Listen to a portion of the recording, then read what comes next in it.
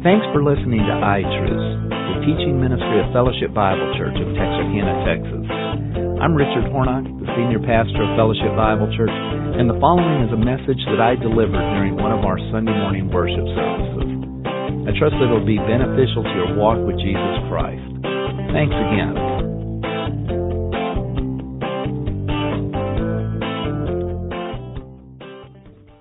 You know, over the last 5-7 years or so, you hear a lot about justice. There are people that are just convinced that things have not been right and they need to be made right. And so you hear that term justice. Justice needs to be served. Now, it seems to me like there's so many people now crying for justice, it's really hard to figure out exactly who really deserves justice and who maybe is just kind of getting on the bandwagon. But arguably, if there was someone that deserved justice or needs justice to be served, it's God. Have you ever sat and thought about it? I mean, there isn't anyone, any person, and I know I'm talking about God in kind of anthropomorphic terms here, but there isn't anyone whose rights have been more trampled on than God's. There isn't anyone whose character has been more maligned than God's. I mean, honestly, if anyone deserves justice, it's God. If anyone needs things to be made right in terms of how people relate to Him, it's God. Well, that raises a question, okay? How in the world is God going to make things right? How in the world is justice going to get served in relation to God? Well, you know what we're going to do today? We're going to do something today that I've been wanting to do for about 2 or 3 years. We are going to start a study, a sermon series on the book of Revelation. Because you know what? The book of Revelation tells how God makes everything right. The book of Revelation is basically the way that justice is going to be served in relation to God. Now, I find this really kind of fascinating, one of those kind of neat coincidences that God just kind of puts in our lives every once in a while. This was put in the offering baskets or the box out in the lobby, but this is that little feedback form, that's in the bulletin. Just an advertisement that we actually look at those things and pay attention to this. Read the comment if you can. Would you do a long sermon series on Revelation? Not the end times views, but the verse by verse. Well, you know what? If you put that in, today is your lucky day because we provide. We're here to serve. I think that came in the offering on October 8th. And if that was yours, I'd love to know who you are. But anyway, this is something I've been wanting to do for a long time because, the book of Revelation, it is so cool because it not only tells us, what's out there in the future, it not only tells us how justice is going to be served, you know what it also tells us? It doesn't just tell us what Jesus is going to do. There's a big emphasis that often gets missed, and that is it tells us who Jesus is. See, arguably, one of the big emphases of the book of Revelation is not just what He does, it's who He is. And so I'm kind of calling this series of sermons here. And by the way, I don't know how long that person thought they should be, but it may not be long enough, it may be too long, but I don't know how long it's going to be. We're just going to see. I know it's going to go into next year. I know we're not going to be done by Thanksgiving, so we're going to be here a while because it's a long book. But the thing that is so cool about it is it reveals who Jesus is. So I'm going to call these sermons Jesus Revealed. Because when you go to the book of Revelation, You see all this stuff that God does, but it's told to us in such a way so that we know who He is, particularly who Jesus Christ is.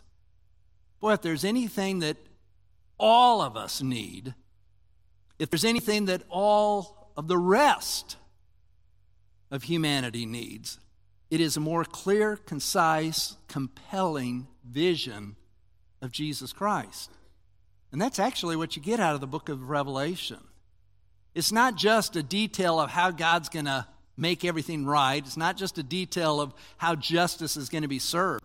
It is a portrait. It's the revelation of Jesus.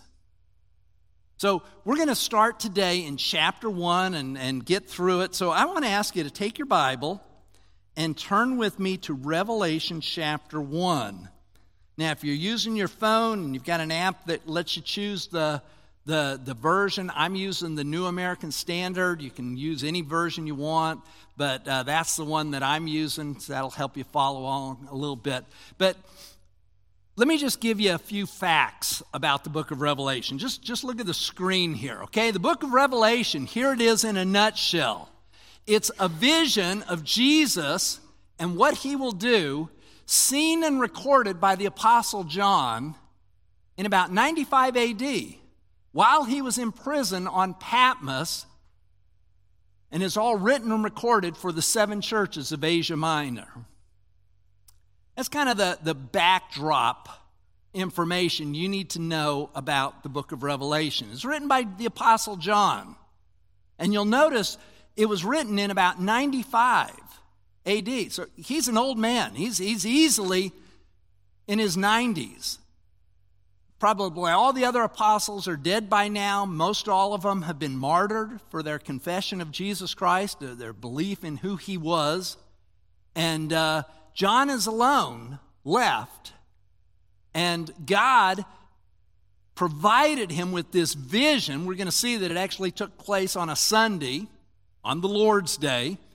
And it was while he was in prison on the island of Patmos, which is just out there off the coast of Greece, Asia Minor, in the Aegean Sea. Now, Patmos is kind of like Alcatraz. You ever been to San Francisco, or you know anything about San Francisco and the bay and all that? There's an island out there in the middle, and there was a prison there, Alcatraz.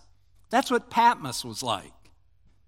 John's out there in the middle of this prison island called Patmos.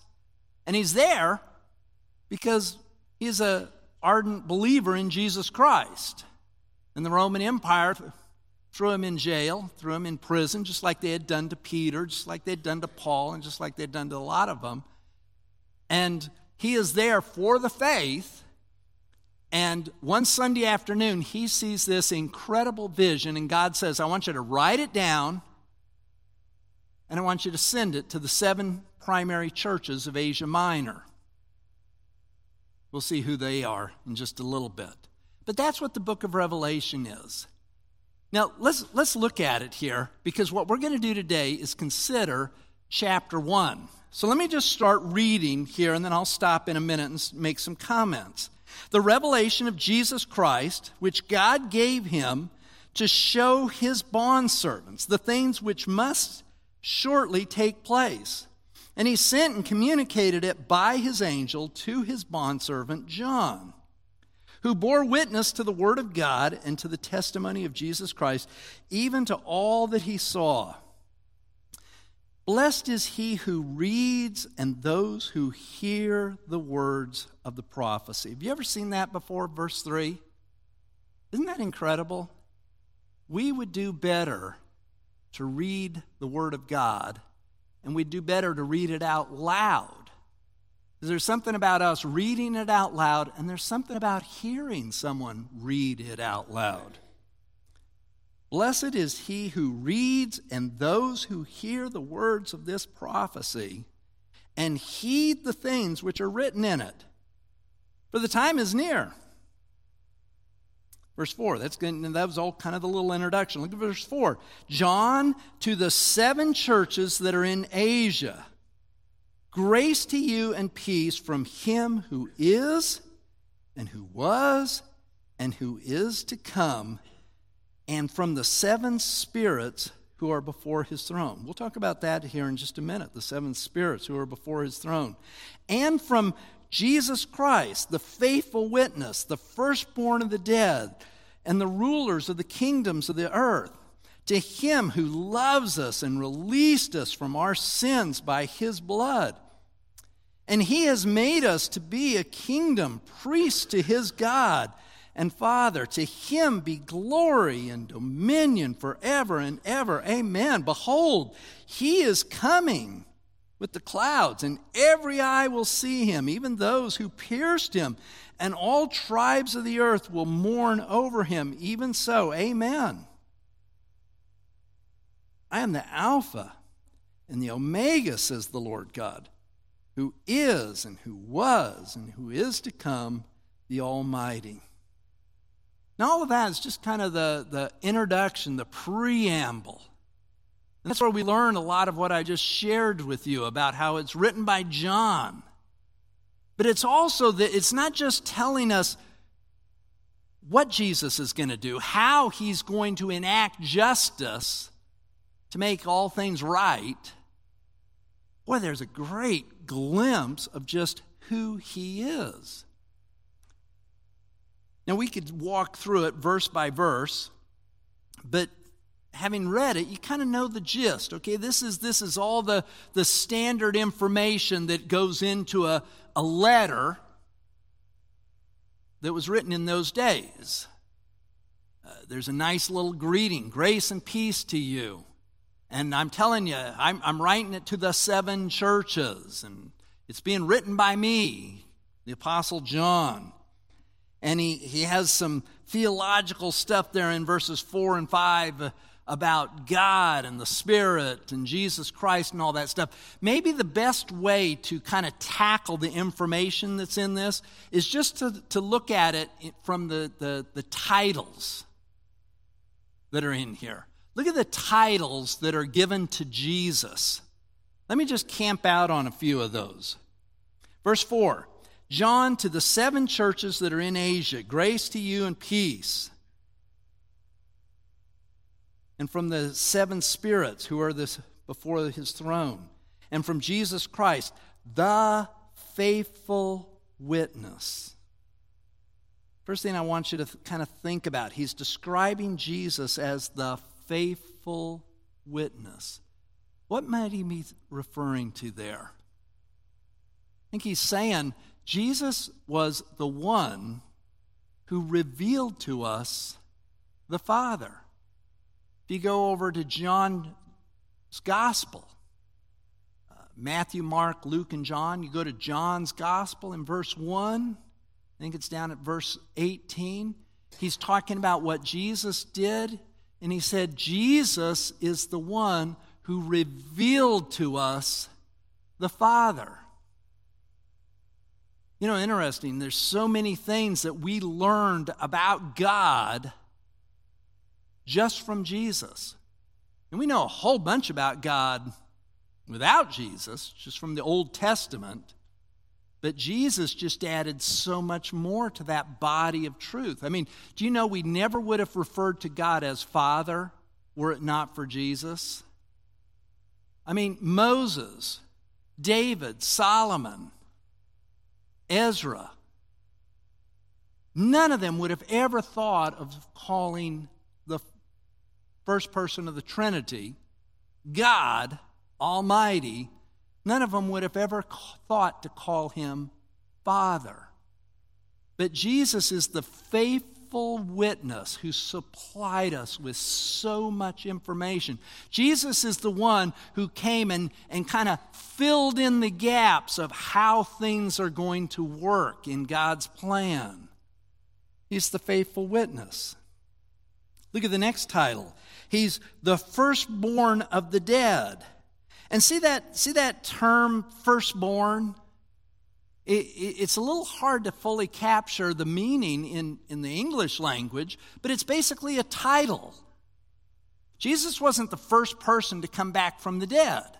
I mean, there's people raised from the dead in the Old Testament. Jesus himself raised people from the dead. There was other people that were raised from the dead after Jesus by Paul or Peter. But the term firstborn means like first rank, the most significant one, the one that really counted, because he's the one that through his death and resurrection accomplished salvation, secured salvation.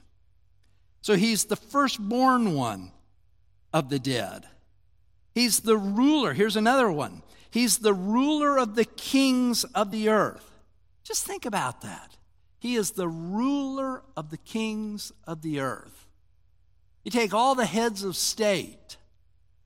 I think there's somewhere around 160 nations that are recognized, and each one of them has some sort of head of state. We know about ours. We know about a few others that are out there.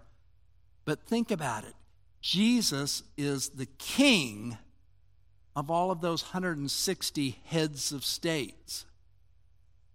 He always has been. He always will be. He's the other title that kind of goes with this. He's the King of Kings. That's who Jesus is. Look at the next one. To him who loves us and released us from our sins by his blood, and he has made us to be a kingdom of priests to his God and Father. To him be glory and dominion forever and ever. I mean, he is the one who loved us and provided the salvation that we have. I mean, our relationship with God would have not been fixed had it not been for what Jesus Christ did. It's not in the text, but I think you could give him another title. He is the Savior. He's the one that took care of your sins. He's the one that took care of my sins. It was sin that had separated us from God. It's sin that makes God seem so distant from us. And Jesus is the one that removed that sin. He's the one that gave God what God needed. In verse 7, he said, behold, he's coming with the clouds. Every eye is going to see him, even those who pierced him, and all the tribes of the earth will mourn over him. Even so, amen. He's the coming one. Another title, verse 8. He's the Alpha and the Omega. He's the beginning and the end. Who is and who was and who is to come, the Almighty. Jesus is being called the Almighty. And isn't this cool? I mean, here you've got Jesus Christ being addressed in this introductory preamble to how God's going to fix everything. And we're seeing that he is the King of Kings. He's the Almighty. He's the Savior. He's the one who fixed the big problem between humanity and God. He is the King of Kings. He is the one who testifies to the truth and does so faithfully. That's who Jesus Christ is. And all of that stuff John put in there because he wants us to understand just exactly who Jesus Christ is. Look at verse 9. Let me read here. I, John, your brother, and fellow partaker in the tribulation and kingdom and perseverance which are in Jesus. I was on this island called Patmos because of the word of God and the testimony of Jesus. It's just kind of a nice way of saying I got put in jail for preaching. I got put in jail because I actually took Jesus at face value and believed what he said. And I had the audacity to go tell people about it. I was in the Spirit on the Lord's Day. Throughout the Bible, in the New Testament in particular, the Lord's Day, that's Sunday. It's the day Jesus rose from the dead. It's one of the reasons we worship on Sunday. And I heard behind me this loud voice that sounded like a trumpet. And that loud voice was saying to me, verse 11, write in a book what you see and send it to the 7 churches, to Ephesus and to Smyrna and to Pergamum and to Thyatira and to Sardis and to Philadelphia and to Laodicea. So there's kind of his instructions as to what he's supposed to do with this vision that he's about to see. Remember, he is in jail on the island of Patmos.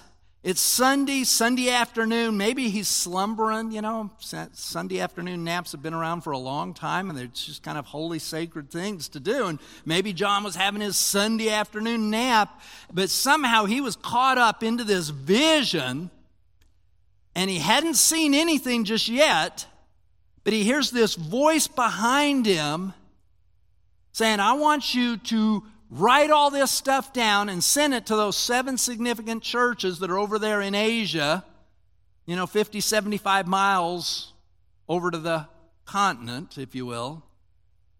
I want you to write it down because they need to see this. And then look what happens. Verse 12. I turned to see the voice that was speaking to me. And having turned, I saw 7 golden lampstands. Now, what are these 7 golden lampstands? Well, skip down to verse 20. He says, as for the mystery of the 7 stars which you saw in my right hand, and in the 7 golden lampstands, the 7 stars are the messengers of the 7 churches, and the 7 lampstands are the 7 churches. So here he is, he's going to see Jesus walking among these lampstands, these 7 lampstands. And those 7 lampstands refer to these 7 churches that he was supposed to write this vision up for. Ephesus, Pergamum, Thyatira, Laodicea, etc. And notice how they're described. I mean, why lampstands? Why not wheels or tires or buckets? Why is it? I mean, the lampstand is like this perfect symbol, image of what a church is supposed to be. The church is supposed to be, like the old preachers used to say, a lighthouse. It's supposed to be a place that you could look for and say, oh, there's the truth. There's the truth being taught. What did you write this down if you're taking notes? We won't take the time to turn to it, but 1 Timothy 3:15. Paul said, I'm writing to you, Timothy, so that you'll know how to function in the family of God, in the church of the living God, which is the pillar and foundation of the truth. In other words, the image is that we hold up the truth. And so in a day and age when people do not know the truth, they should be able to look at us, this local church, and be able to say, that's the truth. Why? Because we're making it up? No, but because we've got the truth in the Word of God and we're holding it up. Here's what you're supposed to think about marriage. Here's what you're supposed to think about gender. Here's what you're supposed to think about work ethics. Here's what you're supposed to think about money. Here's what you're supposed to think about morality. Don't look at us, because we're all sinners. And we mess up regularly. But look at this thing we hold up. I mean, the day when a church stops holding up the Word of God, it ceases to be that lampstand, that lighthouse. And so notice that he says these lampstands, they're golden. Now, the last time I checked, a golden lampstand, they don't sell those at Target or Walmart. Those are precious. In fact, they're pretty much out of most of our budgets. I mean, a golden lampstand, that's a precious thing. And I'll just make a pitch here for church. I mean, this is awesome. The church is valuable in God's eyes. Maybe in today's society, in today's culture, the church is seen as this irrelevant, out-of-date thing that, a bunch of dysfunctional people get together and do a bunch of dysfunctional things, and then they go home and recreate their dysfunction in their home. But the truth of the matter is what we're doing is incredibly valuable in God's eyes. I mean, the church, as I've said many, many times, is the most underutilized asset that any individual or family could have. That's why I'm telling you always to run to the center of the church, because there is something incredibly valuable about the community of Christ, the family of God. And when you move to the periphery of the family of God, you're just like a sitting duck.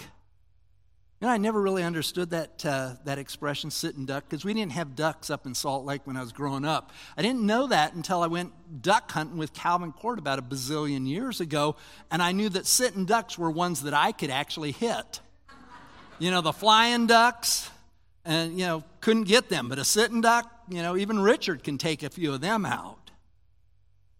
I mean, we are this entity of the local church that holds up the Word of God. God says, you're golden. These are golden lampstands. So look back at the text here. He sees these 7 golden lampstands. And in the middle of the lampstands, there was one like the Son of Man. And look at his appearance. Again, we could just kind of walk through it here with all these details, just like all the titles that were in the preamble. He's clothed in a robe that reaches to his feet and girded across his breast with a golden girdle. Again, those aren't cheap. His head and his hair were white, just like Richard's. Look at that. You know, it's kind of a little humor. I mean, you guys can relax and laugh at it, okay? His head and his hair are white, like white wool, like snow, and his eyes were like a flame of fire. Now, by the way, as I walk through this, I want you to think about not just the image of Jesus that is presented in the gospel, but in the Gospels, plural, Matthew, Mark, Luke, and John. But think about the popular view of Jesus even today. I mean, we think of Jesus as this meek and mild, gentle and lowly individual. And yes, he was. And he is. But the truth of the matter is, he is also this person here, with his white hair and his eyes. Look at halfway through verse 14. His eyes were like flaming fire, and his feet were like burnished bronze. That's kind of cool. Burnished bronze. His feet, it's like they had a glow to them. Have you ever seen those passages throughout Scripture? Probably the best, most well-known one is about Moses when he saw the burning bush. Moses sees the burning bush out there on the mountain. He leaves the flocks and he goes over there to the burning bush, which is God appearing to him, calling him into service and ministry. What was the first thing God said to Moses? Take off your shoes. Why did God want Moses to be barefoot? It's kind of interesting. If you walk through the Bible and you think about shoes, shoes are one of those things we do in our lives to kind of lift us up and protect us from the earth. I mean, nobody wants to walk on gravel. Nobody, wants the bottom of their feet to turn into leather. So early on in the history of mankind, I'm sure they invented some kind of shoe or sandal, because bare feet connect us to the earth, and we don't want to do that. We don't want to admit that we came out of the dust. Well, here is Jesus Christ, and he is connected to the earth. But what does he do? He doesn't say, ouch, ouch, ouch, stepped on a pebble, stepped on this and that, and all those things that I would do if I had to walk outside too much without shoes. Jesus Christ is purifying things wherever he goes. So he's got this white hair, these flaming eyes, these feet that are burning. When it has been, look at verse 16. And in his right hand he held 7 stars. We've already seen that those 7 stars in verse 20, it says these are like either the 7 angels, maybe the 7 guardian angels of these churches. It'd be kind of nice to know that Fellowship Bible has its little guardian angel watching us. Or maybe this is just the messenger, like one of the key leaders of the church, because the word angel basically means messenger. But it's some representatives of the church, according to verse 20. In his right hand he held those 7 stars, and out of his mouth came a sharp, 2-edged sword, and his face shone like the sun in its strength. That's Jesus. That's the appearance of Jesus Christ that John saw, walking among the candlesticks as if to inspect them, to see how they're doing, to kind of hold them a little accountable for being the golden light that they're supposed to be. So we've seen his titles, we've seen this appearance. Look at the last couple verses there. Verse 17, this is John's response. "And when I saw him, I fell at his feet like a dead man." You ever thought about the fact that Jesus and John, some people think they were cousins. Some people think their mothers were sisters. And if that's true, John and Jesus knew each other from preschool on. I mean, they were in the church nursery together. They were in Cubbies together. They were in Sparks together. I mean, John and Jesus knew each other really, really well.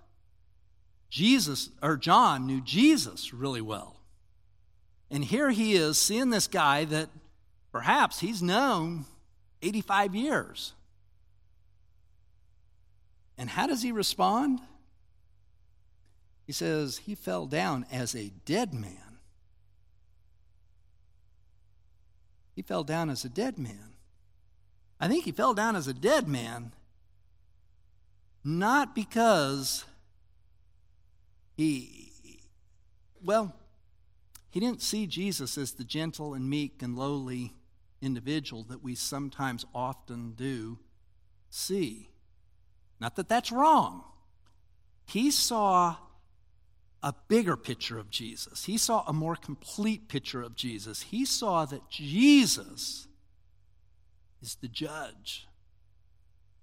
He saw that Jesus is going to be the executioner who will make all things right. He saw that Jesus is the one that really and truly will enact justice once and for all.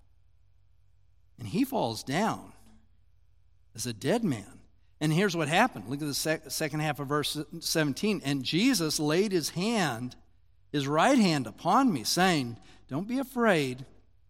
I'm the first and the last, and the living one. And I was dead, and behold, I am alive forever. And I have the keys of death and of Hades.'" Now I want you to write these things up. Write what you've seen. Write what is, and write what's going to take place. And John said yes. And that's what he did. That was the image that John saw that Sunday afternoon on the Lord's Day when God revealed Jesus Christ. He's the King of Kings. He's the Lord of Lords. He's the faithful witness. He is the Alpha and the Omega. And here he is. And he doesn't look like that 30-some rabbi teacher wandering around, breaking loaves and fish and feeding 5,000 people. He looks like someone ready to do business and make all things right. You know, I find it really fascinating when you think about it. The New Testament opens with 4 tellings of who Jesus Christ is: Matthew, Mark, Luke, and John. And you read the Matthew, Mark, Luke, and John, you read the Gospels, and you see Jesus Christ. And the New Testament closes with another up close and personal view of Jesus Christ. Over here in the Gospels, we see the one who is the friend of sinners. But over here in the book of Revelation, not to contradict that, not because that's not accurate, because that is very accurate, we also see that he's the judge. He's the sovereign. He's the King of Kings. He is there, ready to pronounce justice on the earth. That's who Jesus Christ is. You know, when you sit and think about this and you say, okay, now, what do I take away from this? What do I grab from it just so that I got something to think about and chew on and provide some guidance for how this week should be? What's the so what of all of this? Well, I can think of two things right off the top of my head. One of the things you got to remember, I started off talking about justice and how the need for justice is there in so many areas of society and all of that stuff. Well, in the end, if there's anyone that is going to get justice, if there's anyone that's going to make things right, it's God. And he's going to do it through his Son, Jesus Christ. He is the Alpha, the Omega, the beginning and the end. In the end, God wins. If you read through the rest of the book of Revelation, you know that's true. He does enact justice.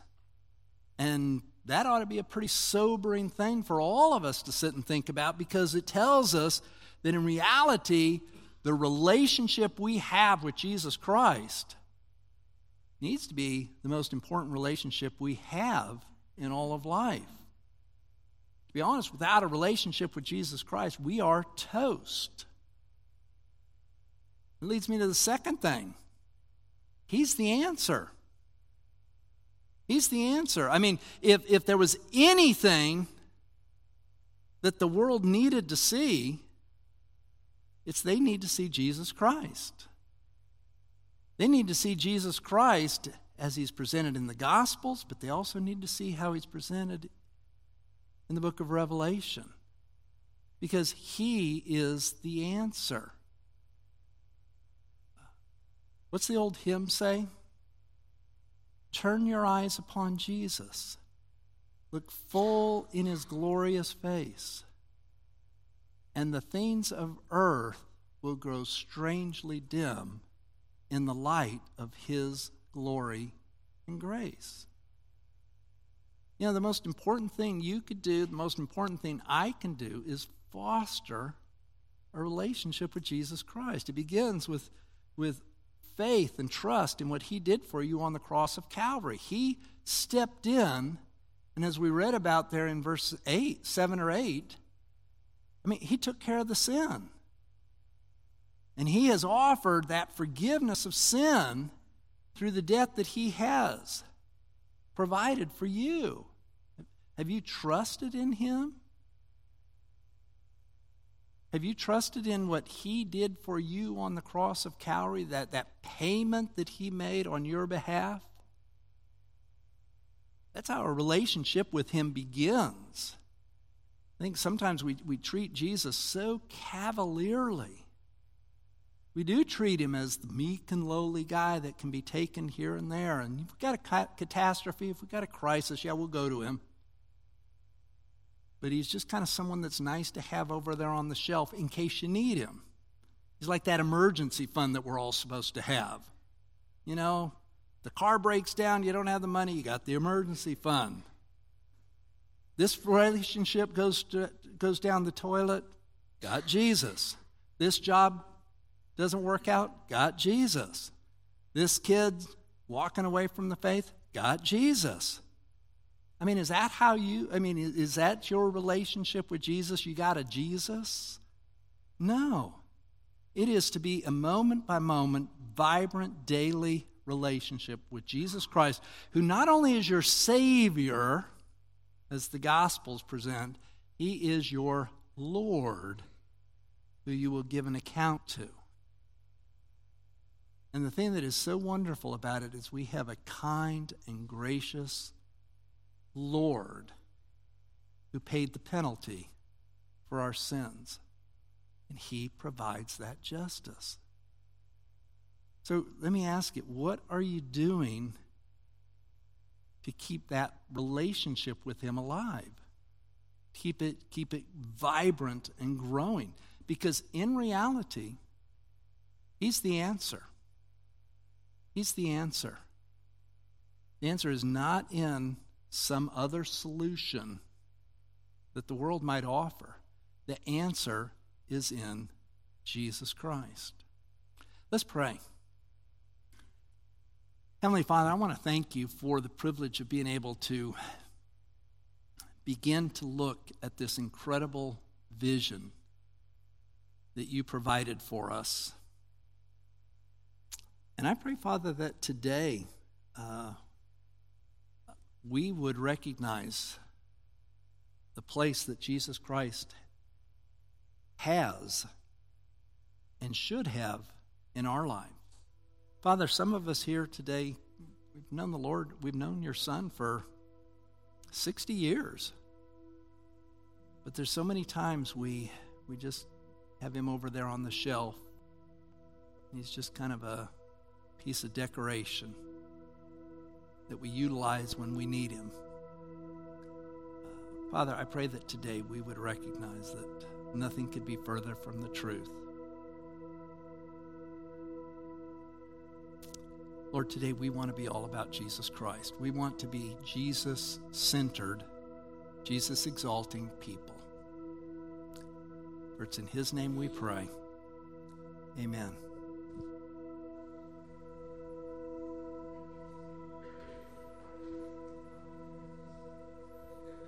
Stand with us.